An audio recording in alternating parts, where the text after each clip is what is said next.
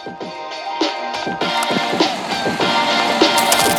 to From the Back Tees, a podcast where we tee it up from the back every week. Welcome to the From the Back Tees podcast. Today's Tuesday, August 10th. We got a special guest for you guys, but before we get to it, we want to let you guys know about our sponsor, Ghost Golf. They're our partner who specializes in golf accessories and clothing. They've developed a magnetic towel, which will soon become your 7-iron's best friend and your greenside caddy.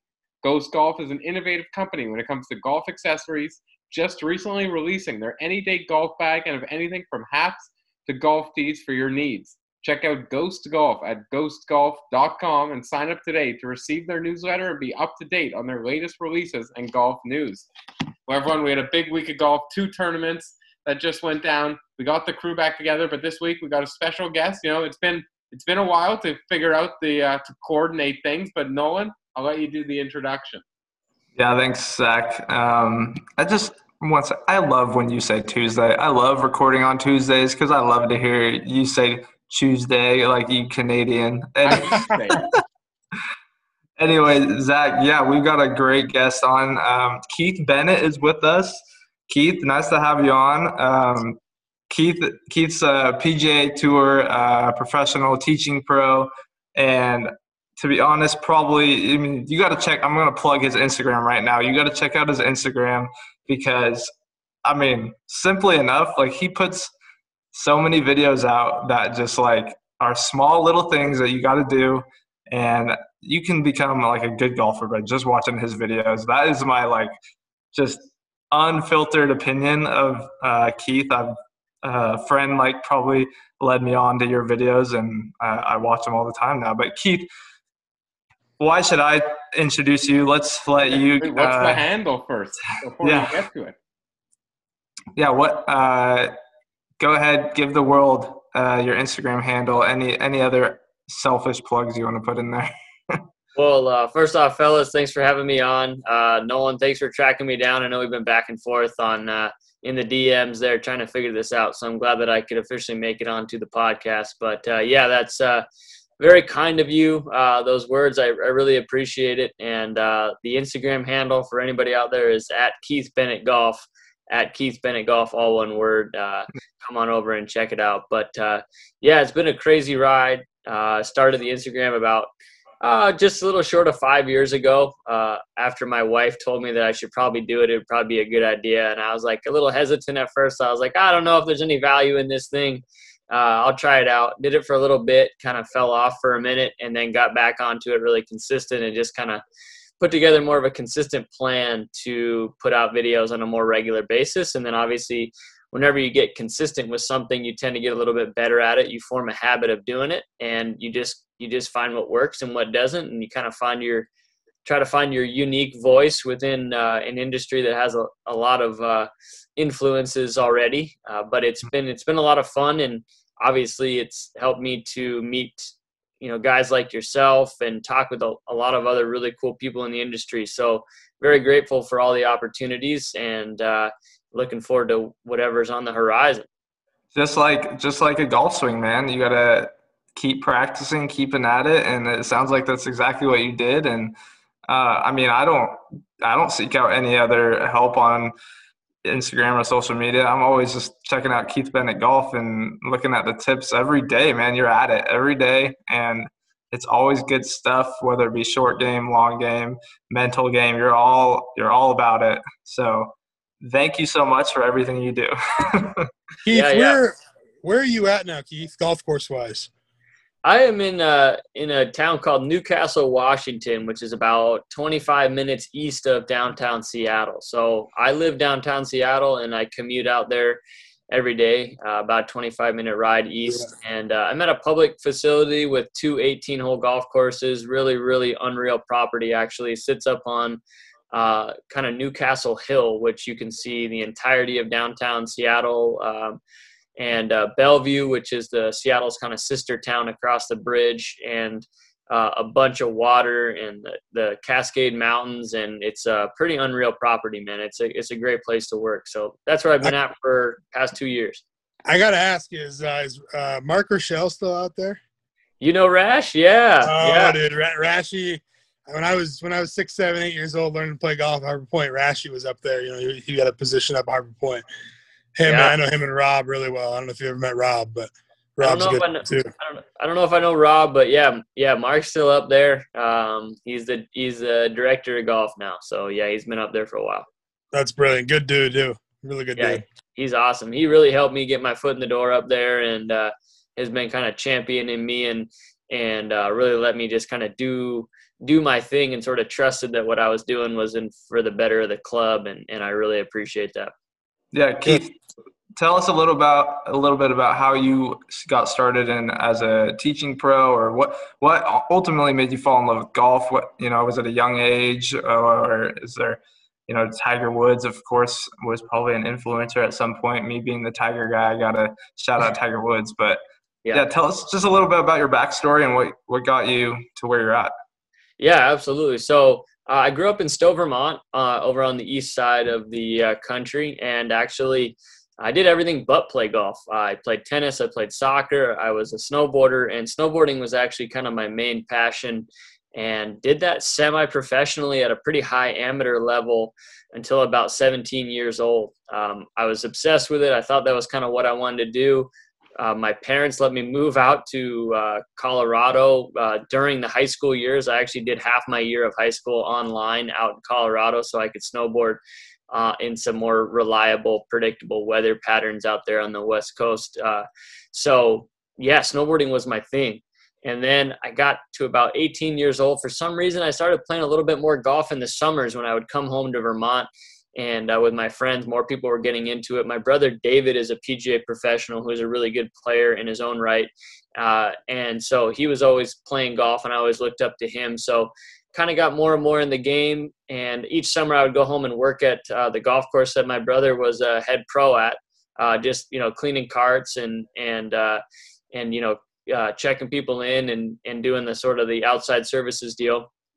And then about 18 years old, I got really, really into it. Started watching it more on TV. For some reason, I gravitated more towards it. And actually watching Rory, a young Rory McIlroy, was what really hooked me on the game. His golf swing, just seeing somebody younger be really, really good. And so that got me into it. I went to school. I started at the University of Colorado Springs, the Colorado Springs campus. I did their PGA program. And then I transferred to New Mexico State after that year. I wanted to go somewhere warmer with more reliable golfing weather. So I transferred to the PGM program at New Mexico State. I was there for about 3 years and walked onto the golf team my senior year. So I played 1 year of Division I golf, which was an incredible experience. Shout out to Coach Dirks for giving me a spot on the team, which was super, just incredible opportunity from him. And yeah, from there I met some really influential people while I was at school. I met Henry Statina, who's one of my closest friends to this day. We talk several times a week about golf and life and instruction and just kind of chit-chatting about whatever. And Ed LeBeau, who was Henry's mentor. And I attended a clinic from Ed about, just how to give a golf lesson, which sounds kind of simple, but how to actually communicate with people, the right things to say, basically just how the brain works, how we learn, and how to conduct an hour-long golf lesson, which I feel like is just kind of overlooked and was one of the biggest. I did that twice. I went to that clinic twice. One of the biggest things I've ever done for my career. And so after that, after school, I moved up to Seattle with my then girlfriend, now wife. And I wanted to play golf. I got into it as an assistant professional, but I really wanted to play and see if I could play. So I tried to do that for about a year and a half. Looking back on it, I didn't really have a solid plan put in place, was just kind of winging it, and I was hoping for the best, which was looking back kind of funny, but obviously everything happens for a reason. And once the money dried up from some stuff that I got together for playing golf, I needed to make some money, so I started teaching and found that I had a passion for it, and I was good at it. And so that's kind of what led me here today. But obviously I'm still learning, I'm still growing. Certainly just trying to influence people the best I can to play to play the game and enjoy it as much as I have over the past, probably what is now slightly more than a decade now. So, that's kind of the little 3-minute version of how I got here, but I definitely wouldn't have told you I was going to be a golf professional when I was 17. I thought, that was like the last thing on my mind. So it's kind of crazy how you get here. Yeah. You said a couple different things I want to touch on. One being, you were talking about doing online schooling when you went over to Colorado. I'm sure you've had a big, lesson in online teaching now with COVID and all that. I'm sure it was a crazy curveball, but maybe you've dealt with some sort of online platform before and you're like figuring it out now. And I bet you're doing it better than most, to be honest. How is that? How has COVID really shifted the gear for everyone? Maybe it's been a blessing in disguise that now you can reach more people than you could ever had before. Yeah, totally. That's a really good point. I mean, I actually got involved in the online lesson thing back in, probably almost 3.5 years ago. I was kind of one of the early people on the Skillist app, which is what I use now. There was only a handful of people on there, and it was still really growing. And I remember actually when I signed up for the app, the founder of the app actually called me and was like, just wanted to talk about it and, welcome me to the app. It was still super base level. And Baden Schaff is his name. He's a PGA professional out of Australia, actually. And so, yeah, I mean, the online lesson thing, I was doing it again, nothing major, just figured, hey, this is another way to make some income. I had like 5,000 followers on Instagram at the time. Figured I might be able to parlay that into a couple of subscribers, and I did have a couple of subscribers early, which motivated me to keep going. I think obviously if it had taken me a while to get a few, it probably would have been a little bit more defeating. But had a few early, kept going, and just continued to grow it from there. And then obviously with what's taken place over the past year and a half, with more and more people not being able to play golf, but getting hitting nets and hitting stalls and bays installed in their house and still wanting instruction, it's just magnified the ask of people for online instruction. And so to have already been established using the app, familiar with it, marketing myself, all that sort of stuff, it kind of made that transition pretty sweet for me. I think I had them, during the height of the pandemic, during the kind of the lockdown quarantine phase, whatever you want to call it, I had probably the most subscribers I've ever had at that point. And I was still plugging away from my living room. Like, I never stopped teaching. I put up a net in my living room and was hitting balls and doing lessons, 5-6 hours a day. So I never stopped. And without online instruction, I wouldn't have been able to do that and just keep going the way I had. So I'm still learning how to give online lessons and how to be the most effective with somebody when they're not right in front of you, and how to communicate. A lot of it is like teaching the student how to even take an online lesson, where to put the camera, right? For starters, that's something you don't even have to think about when you're an in-person lesson. Yeah. How to film yourself, so I can get the best view, so I can help them the most. So it's learning as I go, but man, I'm grateful for that app, because it's really helped add some nice income to what I do, but also just to reach a lot more golfers. I was going to say, do you think that COVID actually for you ended up working out towards growing, I guess you would say, your brand? Yeah, absolutely. I mean, it's kind of, sometimes I feel a little guilty there, in that, like, I know a lot of people struggled heavily during that time, but it was sort of a perfect storm to be in golf instruction, because it was still one of the only sports that a lot of states allowed you to still play, because it was outdoors and you could be socially distant. And so they only kind of shut us down for about a month and a half for one-on-one teaching. And then we got back at it a lot earlier than most businesses. And yeah, the online instruction stuff took off, and it kind of kept that momentum going till right now. I'm still have a bunch of subscribers on the app, and I do online lessons daily, all the time. So yeah, it definitely helped bolster that business and keep it going. Yeah, and it works for both people. Like you said, I get that you feel guilty. Like obviously people struggling during that time. But I know even for my father, he's a huge tennis player, and there were some apps out there that you could record yourself serving the ball, and for free they would give you like a review of your serve and all this. And it's Right. like making everyone's life easier. 100%. Yeah, I mean, basically you had to adapt, right? You had to learn how to adapt, otherwise your business was kind of start Absolutely. to suffer. And so we adapted the best we could. And I think going forward, what everybody got was a little bit of a taste of what could be. And I think what the future of golf instruction might look like a little bit, where there probably won't be too long down the road before I'm wearing a VR headset and somebody else is wearing a VR headset, and it'll be like I'm there in person giving them a golf lesson. I don't think that's too far down the road.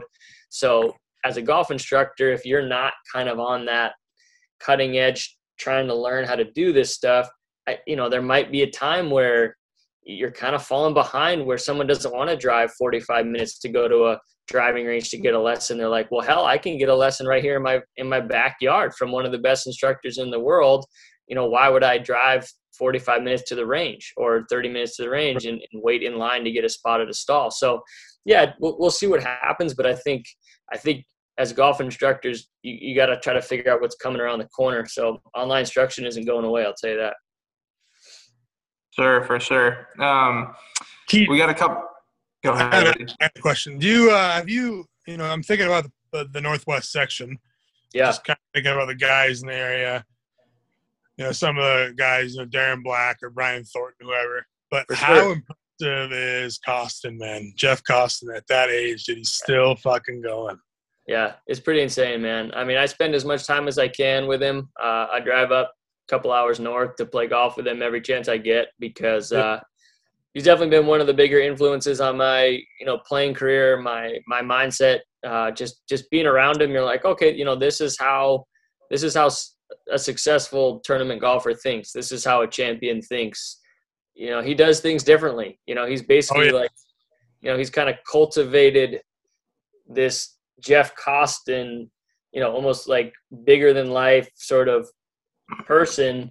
And you sense that when you're around him. You're like, wow, this guy believes that he's going to win all the time, or that, that there's really nothing that's going to prevent him from doing what he wants to do. And you're like, man, if I could just take a little bit of that with me, that would probably go a long way. So yeah, man, he's incredible. He's won 5 or 6 events already this year. I mean, it's at mid 60s is just insane. I just would be lucky to do that. I mean, the career that he's put together in that section, dude, is incredible. Oh yeah, it's legendary stuff, man. I mean, we're talking like numbers that are never ever going to be taken down. Probably in any section in the country. None, no, never. I mean, I don't even. He's probably at 50. He's probably at 50. Senior section wins, and yeah. I know he's in the 20s for just open. The open championships that we have. It's just bizarre.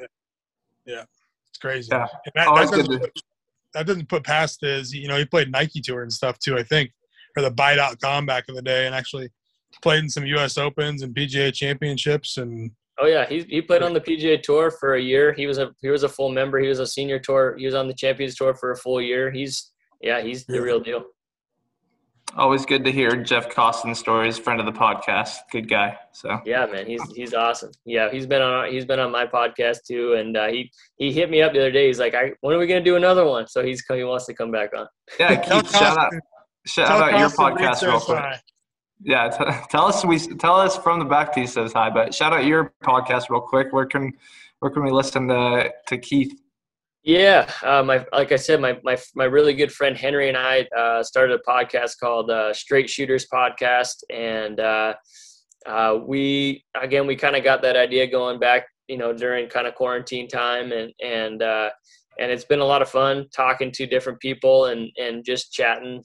Henry and I talk all the time. So we're like, well, we might as well put these conversations out there because we feel like they'd be pretty valuable just for people listening. So. Yeah, it's been a good time, man, and the podcast stuff has been a lot of fun. Cool. Speaking of people listening, we got a couple listener questions for you. Yes, sir. right off the bat here. At Nikki Dungan on Twitter wants to know your favorite swing on the PGA and LPGA Tour. Oh, man. Well, let's start with the LPGA Tour. Nelly Korda, holy cow. Nelly Korda's swing is out of control. The rhythm, the tempo, the flow of it all is just – He means out of control in a good way, guys. Oh, yeah. Sorry. It's very in control, very in control. Yeah. It's about as perfect as it gets. And, you know, I've been a Rory obsessed fan for a while, you know, since I got into the game. Rory, hands down, my favorite swing, something I've tried to emulate. You know, I've watched millions of minutes of videos of his swing, just letting it seep into my brain and doing it in that regard. So Nelly on the LPGA and Rory on the PGA. Yeah, Rory amazes me how a 5'9" guy can lead the tour and driving, strokes gain driving or whatever off the tee every year. And I don't get it. Yeah, you see him in person, you're like, holy cow. I mean, he's built, you know, he's gotten bigger. But I saw him probably 6-7 years ago at the match play in Arizona, and I was like, that dude's not a whole lot bigger than I am. I mean, I'm 5'8". I'm not a big person by any means, but I was like, damn, that dude's not very big at all. And he absolutely flushed. It's just insane how far he hits the ball. It's crazy. I walked into him at the Farmers a couple of years back, and I was like walking with my dad, and these three ladies who clearly were at the golf tournament but knew nothing about golf walked right by him as we were getting our car, and he's just right next to us, and they thought he was the valet guy. Yeah, he's not an imposing guy. He doesn't really stand out a ton like Brooks might or like Dustin might, but yeah, it's impressive stuff. Did they hand him their car keys and say, yeah, you can take this one around the block for us? Yeah, no, he had a I'm sure he had a much nicer car waiting for him. He didn't need theirs, I'm sure. Yeah, another one we got is from RR Chetta on Twitter. They're asking favorite golf course to play in the Pacific Northwest and then outside of the Pacific Northwest as well. Oh, man, favorite golf course to play in the Pacific Northwest. I got to go with Chambers Bay. Hosted the U.S. Open. They redid their greens probably 2-3 years ago maybe, and they're perfect. I haven't played them since, Keith. Are they real good? They're really good now. It's a golf course now. Because off the tee, it was always such a fun golf course. Tee to green, it was so fun.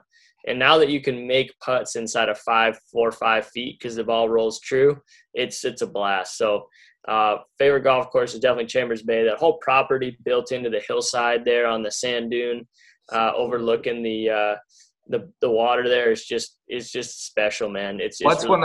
Sorry to cut you off, but what's one of your favorite holes out there? I've got one in mind that I feel like might be a little off the radar of like typical favorite Chambers holes, but what do you like out there? I like 16 there on the water up against the train track. I think that's a cool hole. That green is really narrow, requires you to hit a really good approach shot in there, and I always have that memory of Spieth making that like 35-foot putt on that hole, which was just insane. So I like 16. It's a cool one. I really, for whatever reason, just love 10. I just love that tee shot and how everything just kind of skinnies up that hill.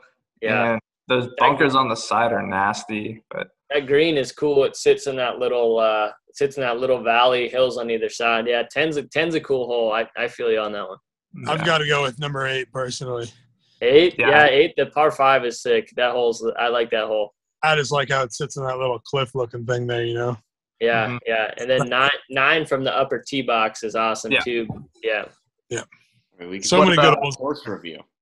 Yeah, we're gonna go through the whole thing. Chambers is an awesome course. I got to play it in the winter actually, and it was amazing conditions. I don't know how it wasn't raining in Washington in February, but it was like 55, sunny. That's perfect. That's fortunate for sure. So Chambers is my Northwest course. Out of the Northwest course, I mean, the home course I grew up on, Country Club of Vermont. My brother David is actually the GM there now. It is I don't know. Maybe it just have incredible memories for me, but like, beautiful mountain vistas, green trees in the northeast there, and so Country Club of Vermont. I think it's got a nostalgic feel for me, but it's an awesome design as well, and it just sits out on this really beautiful property, and I just sitting back on the back porch with the sun when the sun sets back there is just. Is phenomenal. So a lot of people might not know that one. So we probably won't be able to go hole for hole on that one with you guys, but it's got a special place in my heart. Now we know what. Sorry, no one, go ahead. I was saying, now we know what to play when we make it out there someday. Yeah, definitely. You ever played Pine Valley out there? Oh, go ahead. No, I've never had the pleasure. Dude, that'd be incredible. I know. Yeah, one day that's the ultimate bucket lister, I guess. Yeah. This is a little surprise for you here. One of the only courses I've played in the U.S. is Vermont Country Club. What? Really? Listen to this. I was gonna save it because when you said where you're from, I could not believe it. I'm from Montreal. Okay. All right. Yeah. I don't go to the States much. We have our country house, or as you guys like to call our cottage, in Stowe, Vermont, Upper Hollow Road. Dude, Upper Hollow? Right next to the Pinnacle. Dude, I live in Stowe Hollow. I grew up in Stowe Hollow. Oh my God, this is incredible. I always say, because these guys are from like the Seattle, Portland, they always have things to talk about with our guests, like they know, and I'm like, this is it. Finally, someone will know. Yeah, I grew up I was 5 minutes from the Pinnacle hiking entrance. That's crazy. Yeah, we're like matter of blocks away. That is wild, man. My whole childhood was there. I assume then you skied at Mansfield. Of course, yeah. What a small world. While the population of Vermont has a population of 17, we got two guys that grew up right next to each other. Yeah, I mean the odds are definitely in our favor for sure. Yeah, that's crazy. Yeah, that's like one of the only golf courses I've played in the U.S. there. Holy cow! Yeah, that is definitely. You still go back? I went back 2 summers ago. 2 summers ago for a wedding. It's the first time I had been back in about 5 years. So I don't go back very often. There or no? I don't have any family there anymore. So yeah, so not a ton of reasons to go back other than to see some old friends potentially. Is Picasso still the best pizza place out there though? Picasso is still the best pizza place. Yes, good call. I tell everyone. Is there like a rival pizza place or something? Is there, or is just like business? There really isn't. There really isn't. They got a monopoly. They've monopolized the pizza market. They had pie in the sky.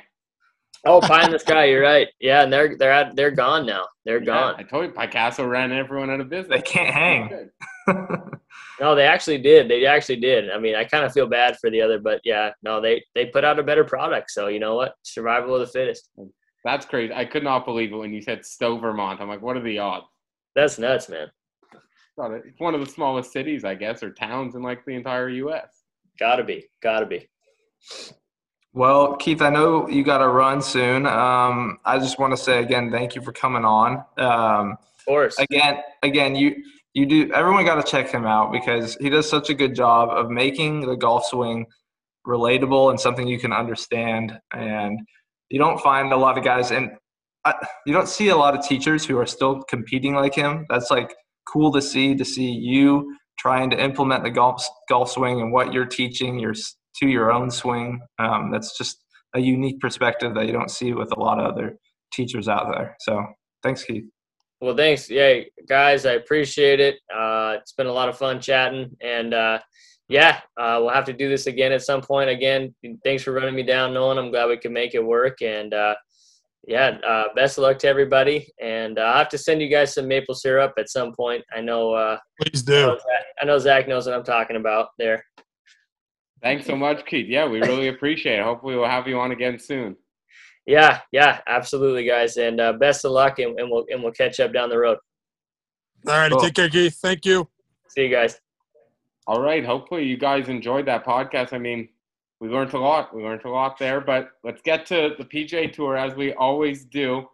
And we'll get to the WGC this week. There are 2 tournaments, the WGC, FedEx St. Jude, and then also the Barracuda Championship. But starting with the WGC, I mean, one of the wilder finishes, it seemed like a 2-man race, maybe Cam Smith in there. And then it was an utter collapse by all three. I feel like Cam Smith's collapse wasn't talked about enough either. He got to like 19 under.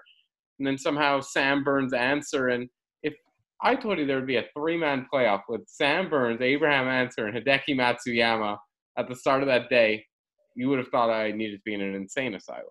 Yeah, dude. I mean, they weren't really – no one was talking about them at all. It was, it wasn't even on the radar for any three of those guys, really, it felt like. But, hey, I got to be selfish for a second here. Your boy – I checked the record. I did pick Abraham Answer to win. I'm so happy I finally got a pick right. Incredible. Reed from the back. with the over. Yeah. Hey, we're gonna get one this week though. We got a big pick coming. I hope so. Yeah, and Answer, man, that dude's got a good career coming for him. Another short guy and doesn't bomb it. Just freaking plays golf really freaking good, and he's got a bright career ahead of him. Still young, and he's a fun guy to watch. So good for him. I think he's climbing up the world ranking leaderboard. He's fringe top 10 right now already. Like that, those WGCs get you a lot of points. So a lot of points, yeah. Yeah, crazy. I mean, yeah, an insane event. I think Matsuyama was like 500 to 1 to win. But I'm happy for Answer. He's someone I always liked him, but he was due to win. He's just his caddy is a fucking legend. Oh, really? Tell us a little bit. He's a Canadian, Zach. Oh yeah, I think you've told me this. Yeah, and he's just a fucking legend. Big raspy voice. But fun to be around. Good dude. Happy they got the dub. Yeah. The Mexican Allen Iverson, one of the greatest nicknames given to him by Pat Mayo. I think that's just you know, Answer has his own tequila company down there, right? Does he? Doesn't surprise. Yeah, I remember it's whatever his hat is. I was gonna say it's what his hat is, right? Yeah, I don't know. I don't remember what it's like. Fecha Azul or something like that. It's got a cool logo. I love it. He also has the bad bunny, or not. I don't know what it is. It's like the bunny with the cross on it for the shirt. Zach, it's just a Playboy bunny. Don't get too excited. No, it's not. I wish. It's like a skull bunny mixture. Yeah. I need to try his tequila out, man. I've always seen it, and I'm like, I need to try it. But yeah, he has his own tequila down there. I don't know if it's sold up here or whatever, but it's supposed to be pretty good. Yeah, but just an awesome event. I mean, it was nice to see Bryson at the top of the leaderboard after everything with the Olympics, but then big collapse. But the big story was him with Harris English, and I don't know if you saw it all, Nolan, and Bryson seemed to have been delayed. What's your whole take on it? Do you feel bad for Bryson with all this, or keep piling on? Oh, gosh. I don't know. Bryson, I think he said the wrong things. I mean – Would you say he's asking for it, Nolan? He's asking for it, man. No doubt.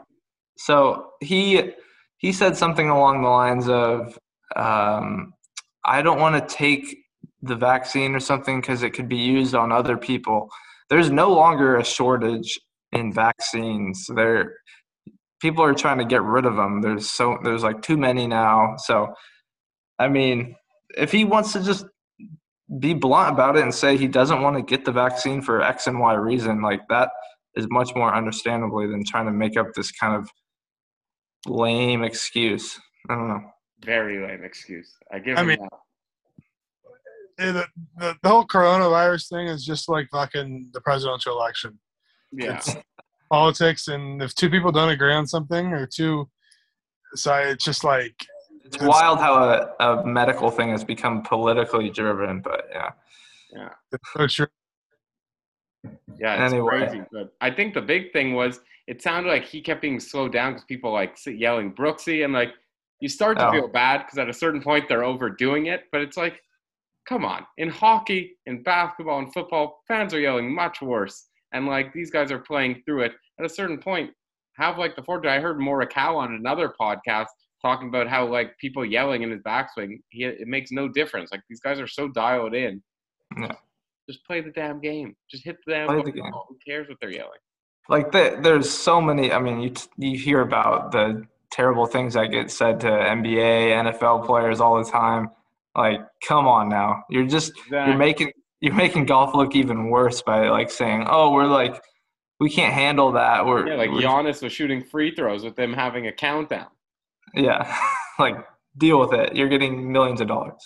Great for Harris English too on the same thing. Harris English, he's complaining, oh, he's being rushed. Like, come on. Some people might be like, oh, Zach's being too hard on the guy. Like, that's golf. You have to have proper etiquette. I don't care. You go up and you hit the ball. I'm a big fast golfer. Yeah, I tell you what, like, I don't understand how courses allow 5-hour rounds. And PJ Tour happened. I think every PJ Tour round's like around 5 hours. I'm sure Reed can attest to that. But Yeah. like me and a buddy were walking the other day, 18 holes. Took us like 3 hours and 45 minutes, and that we were waiting on some tees. You know, it's not like we're running. We're not doing speed golf. 3 hours and 45 minutes, like easy. I don't know. And I like to take my time on the greens. Yeah, I was going to say, you could go way quicker. Yeah, I read my putt from both sides typically. Like, not every amateur golfer does that. You read your putts from both sides? Yeah, it helps, man. It helps. That's such a hardo move, to read your putts from both sides. That's straight flexing right there. That's like the Dustin Johnson. You're like looking at all four angles. No, two. Yeah, I don't stand to the side and look at it like DJ does, and he like both sides, and then you do the aim point. Sometimes the biggest breaker right there is figuring if it's a foot up or a foot down or whatever. Mm-hmm. Yeah. But, dude, Zach, if you don't read your putts from all four sides, you're just losing ground to someone else who is. We've already established, though, not a good golfer. I shot a back 943 though last weekend. Hey-o. Might have been my best nine. You might be able to beat my girlfriend now. Oh, fuck off! Is she a good golfer? Yeah, she can ship it too, man. She can send better it. Than you. She hit it. Last time we played, granted it was a little bit firm, but she hit like a 255-yard drive. Oh, so she'd kill me. I would say, but it's like really hot where you are too, isn't it? Like, to be fair, the hot air, the ball goes flying. Everyone knows that. It's probably 140 if not for the heat. Yeah. Hey, Zach, should I break the news to the podcast about caddying? Yeah. I think it needs to be said. At least for now, I have stepped away from caddying.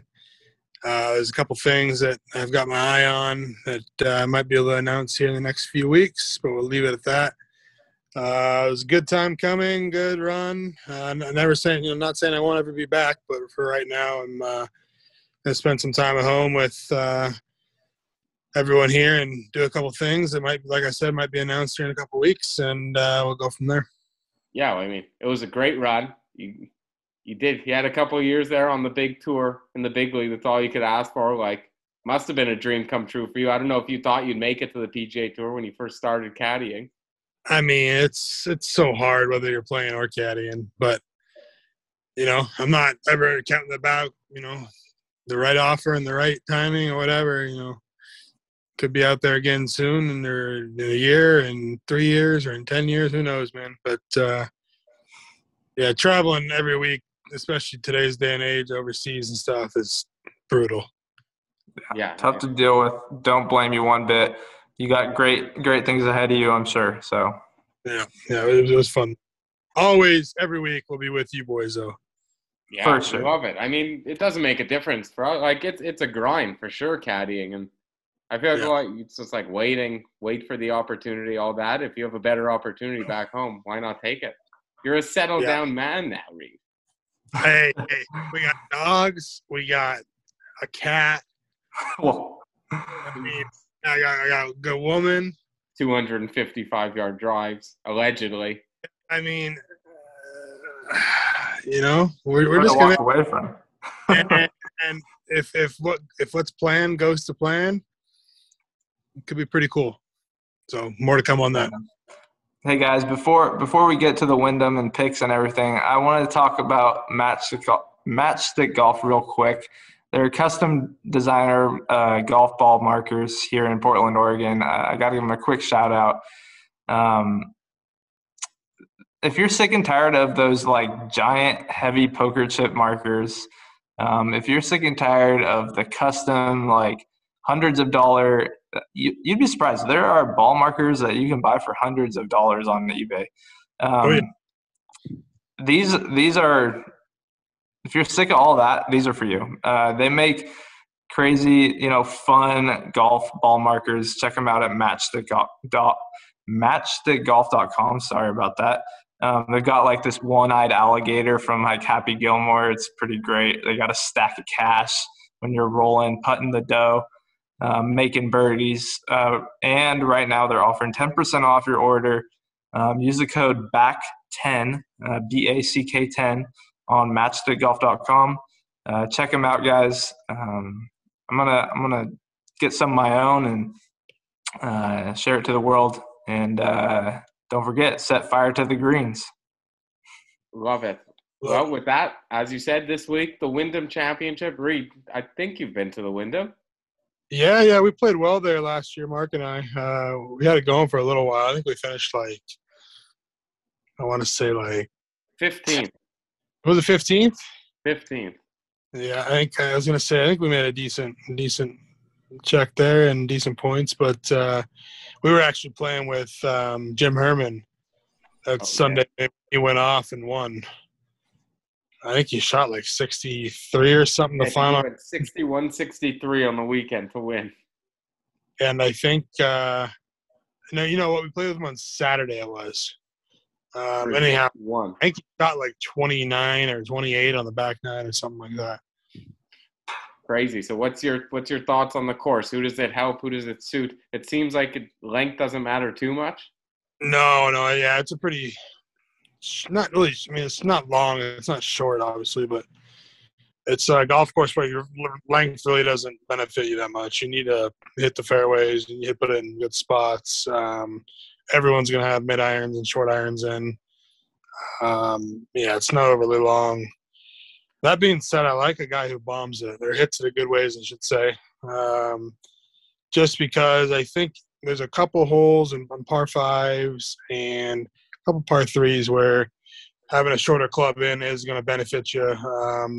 Let's say hole 12, kind of a downhill par three, really long. They can make it pretty long. And the couple pins go back up on the back shelf there. It's hard to get to with a longer club, and you're going to leave yourself with 30, 40, 50 feet straight up the screen. That's pretty slow. So, but I'm taking a guy that's been close recently. Well, more like the spring, younger guy, Taylor Gooch. I think he's primed to break out. I think this is a tournament that people do break out in. I mean, look at the past. You got Jim Herman, you've got JT Poston, just some names that you don't hear of a whole lot winning. They tend to break out here.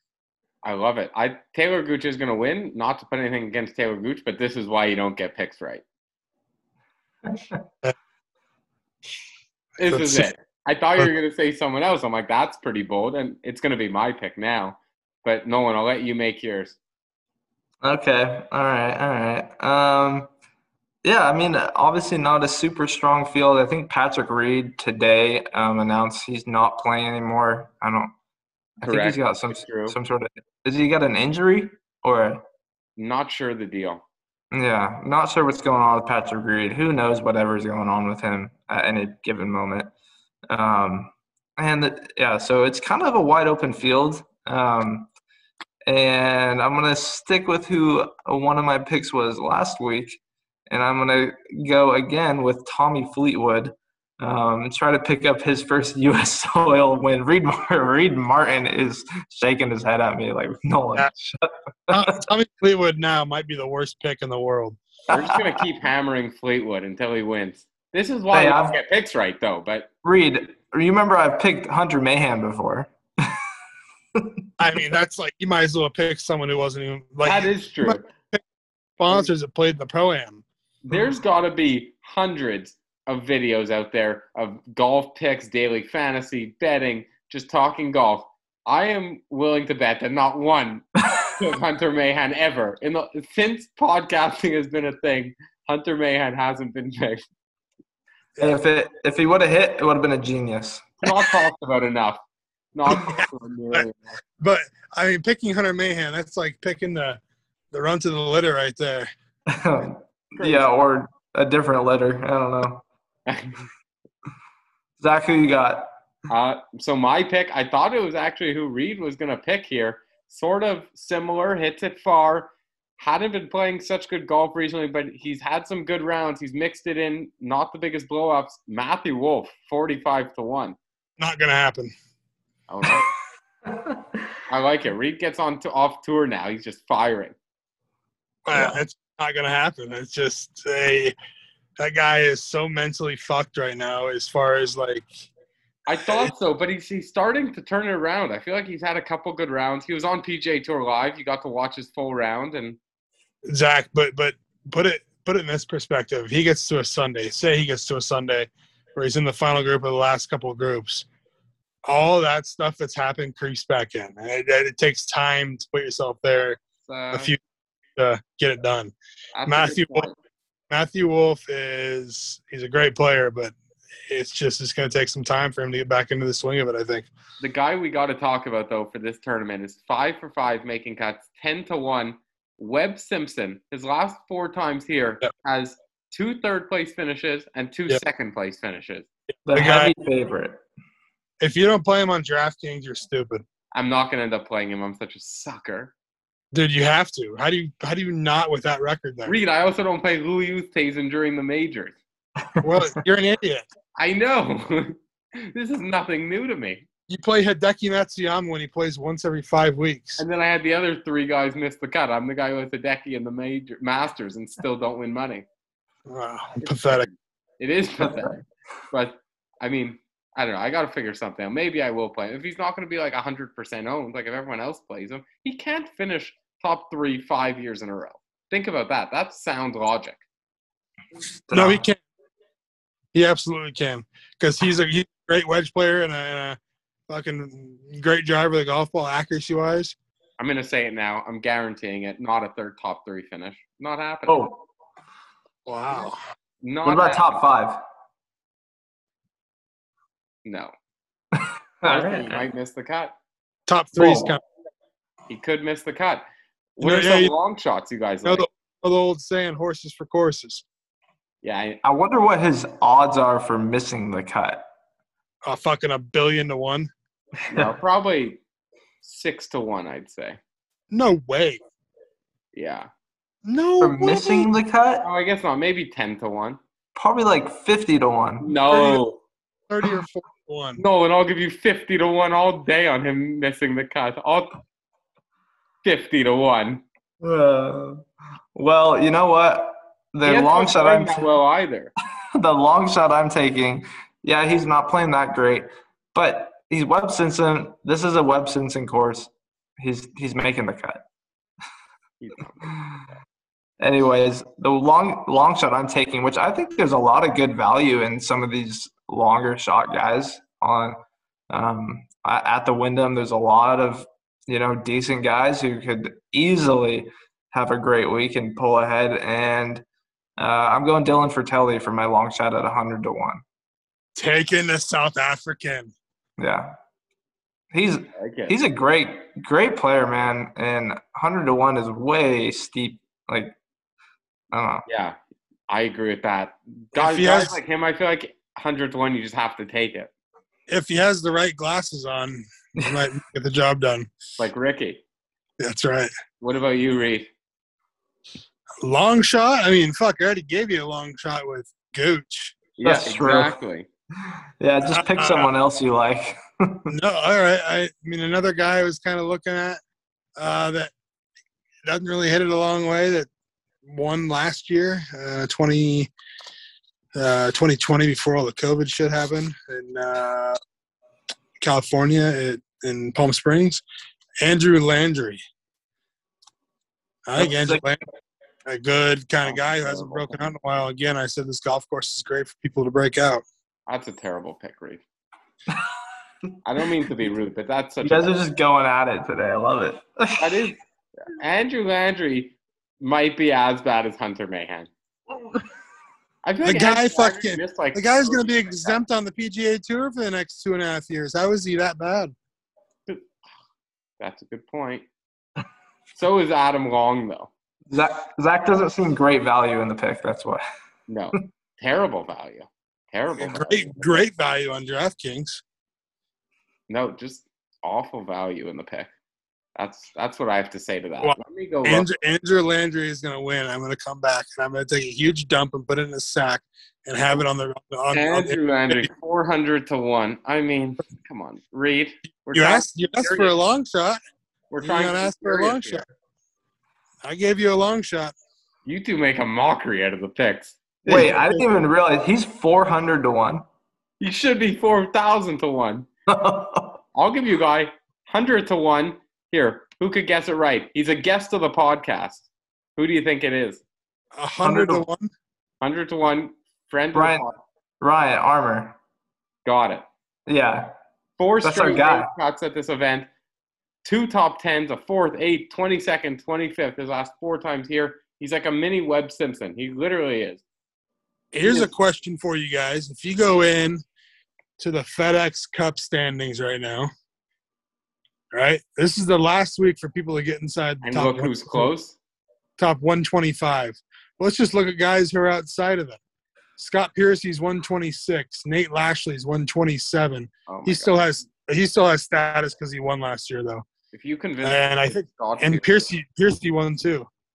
But like Fowler, Roger Sloan, Cameron Percy, Austin Cook, Tommy Fleetwood, Justin Rose, me to take Scott Piercy. Mark Hubbard, 143 on the FedEx Cup.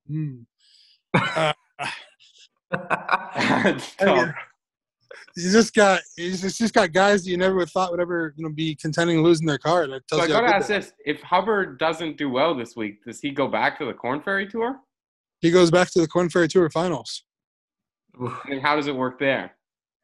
I'm pretty sure 125 or 126 to 175 or something like that on the PGA Tour FedEx Cup points that don't make the playoffs go back to the Korn Ferry Tour finals. That's barring haven't they like there's some guys that won last year that are like 128th on the list. You know what I mean? Rose has got to have some sort of exemptions, right? Yeah, I mean, there's players that finish 130th, 140th that have won 2 years ago that are exempt because it's a 3-year exemption. But Fowler might be he might have to go to the finals soon. I think he has when did he win the Players? 2015 or something? Oh, yeah, so I think it's a 5-year exemption for the Players. I think it's a 5-year exemption for players. But so anyhow, they take those 50 to the Korn Ferry Tour finals, and they take the top 75 that make the playoffs from the Korn Ferry Tour regular season. And there's 4 events, I think, again this year. There might only be 3. There's either 3 or 4. They've been changing over the past few years. And they give out 25 more cards just for those events, for the playoff events. So Fowler's for sure in, though. It's all-time money list, too. He would be good. Gotcha, yeah. So, yeah, I mean, there's just some players, that you would never thought. It's crazy. Yeah, I mean, I like to take guys who you're not sure, who are right on the line. Right. But if you convince me to take Scott Piercy this week, Reed, I mean, my God. Scott Piercy. Going to do it to myself. That's exactly what's going to happen. But do we have anything else on this? So you think the short guys, it seems very well suited. I mean, guys like Hubbard, Armour, Webb Simpson are doing well here. They're not the bombers. You don't need to hit it a mile. I mean, it's really not. It's more of a place on the golf course. There's a couple par 5s where you can hit it down there and have a shorter club in. But if you one guy also Charles Schwartzel has just been playing great golf recently every single week. And I feel like he just flies into the radar. That's a DraftKings pick. That's a pick I'm locking in. Locking it in. You heard it here first. Tell him to wear a pink cowboy hat this week. I mean, pink cowboy hat? What's up with that? You know those big straw hats he's been wearing? Oh, yeah. Oh, that's true. Yeah, he needs some more flavor. Yeah, exactly. All right, last topic of discussion, though. We got to talk about the women's Olympic golf. Nelly Korda, best player in the world, major champion, #1, Olympic champion. I mean, she's just putting on a clinic. Putting on a clinic. I mean, Keith said it. He loves her swing the most. I mean, she got challenged on Sunday, that's for sure. Yeah. But, I mean, Nelly Korda, way to hold it down for the U.S. We needed her gold medal. Sorry, Canada. Sorry, Zach. I thought we had it. We needed her gold medal to win the gold medal count over China. We got 39. They had 38. I So. thought Brooke Henderson was going to win. Not like – I'm saying like months ago. Yeah. No, I thought she had a good shot too. But. And then other big story, this Aditi Ashok from India was like the story of the tournament, just out of nowhere. She was hitting, I think her average drive was like 230. And I think on her like Thursday, she missed like the first 9 fairways in a row and still went 3 under. Like she was just finding her way out every single time. We were hitting balls next to her in France at the Evian. Oh, that's cool. She's been around the LPGA all season. I think maybe even last season, but she just hasn't really made a name for herself. Younger girl. Yeah. Her dad, I'm pretty sure it's her dad, goes with her everywhere.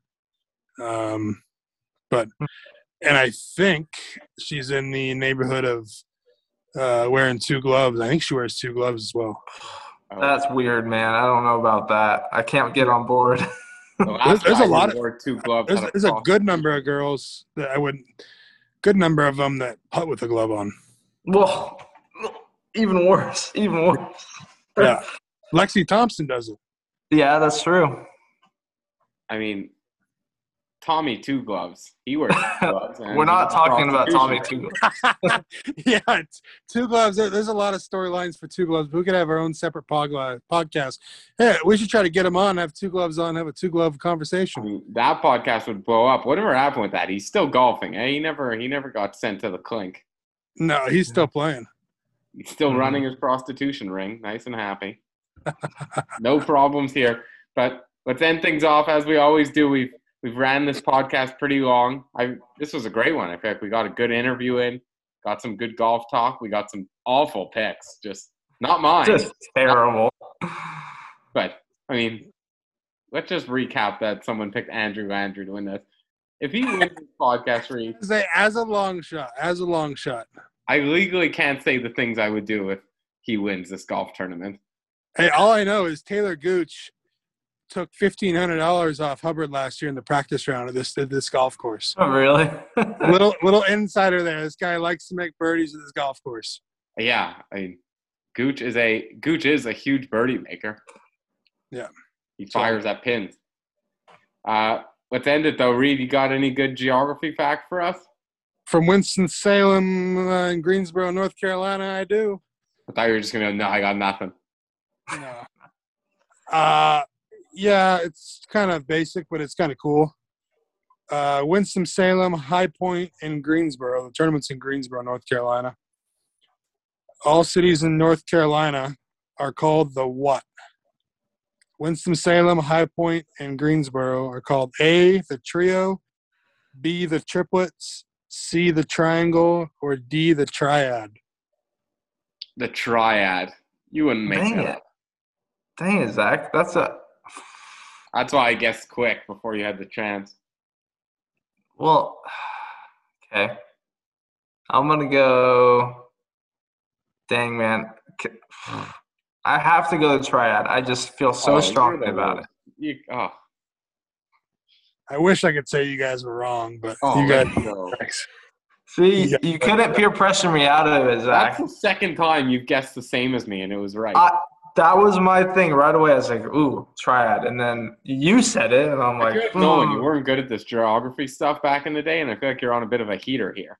I'm heating up. I feel like you got like several in a row right. As the Mahomes players would say, I'm heating up. The questions are only getting harder. Yeah, well, not for Nolan. I'll tell you what, that was I'm a hard. Pull out like where are they at next week? Where's the tournament next week? I go week. Is it the Northern Trust and is it Liberty? Is it Boston? Is it Boston next week? It's either Boston or Liberty National or I don't know. Oh, it might be at Liberty National. You're right. It might be. Yeah, so I'll pull out some fucking fact about New York about how many exact rats are in the city or some bullshit. That's what I like to hear. That's the effort we need for this podcast. Well, guys, Yeah, I got a pretty cool Tiger stat this week. Not really sure why. I just like it. It just shows his utter dominance, as always. You know, we love to just envy how amazing this guy was. So we all know the Tiger Slam. We all know that he won the 2000 U.S. Open, 2000 British Open, 2000 PGA Championship, and then swung around and won the 2001 Masters. During that stretch, he was a remarkable 86 shots better than the next best player in those four fields. Just absolutely smoked him. He was beat shots better. 86 shots better than the second best player from those four tournaments. That's absurd. Absurd. That's crazy. Yeah. That's nuts. Well, fellas, happy to leave it at that. Great show this week. We're going to be back next week. By the way, yeah, forgot to mention, Taylor Pendrith just has the course record at my local club. They just randomly put up the sign. The old course record was a 65, and then he shot a 62 on both Thursday and Friday at the Corn Ferry Tour event here. Oh, dang. Slacked it. Just dominated it. But he'll be on tour. But see you guys next week, and thanks everyone for listening to the From the Back Tees podcast.